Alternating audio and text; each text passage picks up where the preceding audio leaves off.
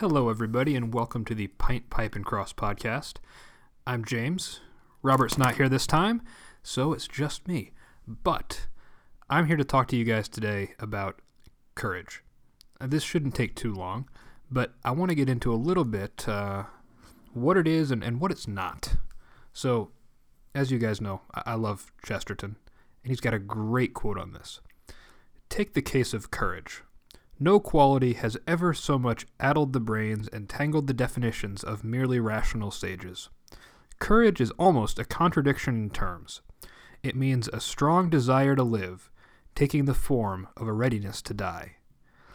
He that will lose his life, the same shall save it, is not a piece of mysticism for saints and heroes. It is a piece of everyday advice for sailors or mountaineers. It might be printed in an alpine guide or drill book. This paradox is the whole principle of courage, even of quite earthly or brutal courage. A man cut off by sea may save his life if he will risk it on the precipice. So, when we talk about courage, we usually kind of think of it in terms of not being afraid, right? And I think there's an easy reason for that, because that's what it looks like. But when we get down to actual courage in action, it's not so much a lack of fear as it is a willingness to lose your life in an effort to save it. I'm going to go back. Many of you guys have probably seen the TV series Band of Brothers. I am dead in the middle of reading the book that it's based on. Highly advised. But the main character, insofar as it has a main character, is Dick Winters. And in the book especially, they talk about how all of his men kind of knew him for his catchphrase, which was, "Follow me." Now, when you're in World War II, when you're in any war, and that's how people remember you, that's saying something. Because what he was willing to do was to put himself in front of his men and put himself right in front of the people trying to kill him. Now, why would he do this? It's going to sound a little pedantic, I know, but it's because the guys behind him had to see that for them to do it, right? We talk about courage, and not just in the sense of war or mountain climbing. We're talking really day-to-day life, right? We have to be willing to die to self in order to save ourselves. I mean, we talked about this a lot when we talk about masculinity, but this idea of service and death to self and putting ourselves second or third or wherever we fall that's not first. It's this idea of the only way we can really reach our true potential, if we want to, is to worry about other people first. So yeah, when we talk about leading, that's part of it, because when we can do that, when we can show that, other people will follow us.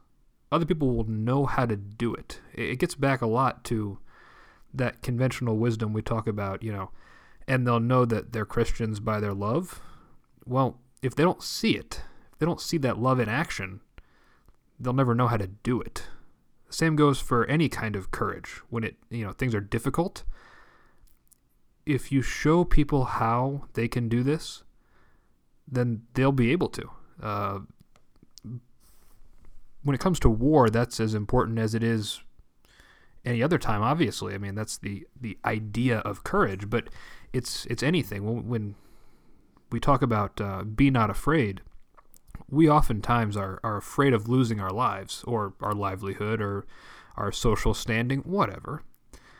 When the reality is, we have to be willing and almost indifferent to losing these things in order to get them done. There's a wonderful quote. I think it's attributed to Ronald Reagan. He may have said it. He probably did. But the gist of it is something along the lines of, it's amazing what you can accomplish when you don't care who gets the credit for it. When we talk about, being willing to die to self and that this indifference, if you just don't care about whether you get the credit or not, or in some ways, if we talk about saving our lives in a physical sense, you have to be willing to risk it. Otherwise, it's almost a guarantee that you'll lose it. That's kind of what we mean.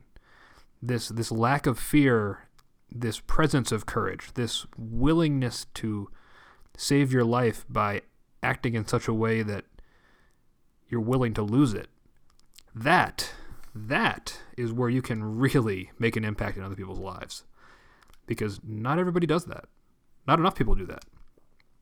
Anyway, that's just my thought. And Rob and I will be back next week. Look forward to hearing from you guys. Please leave a 5-star rating on iTunes. Leave a review.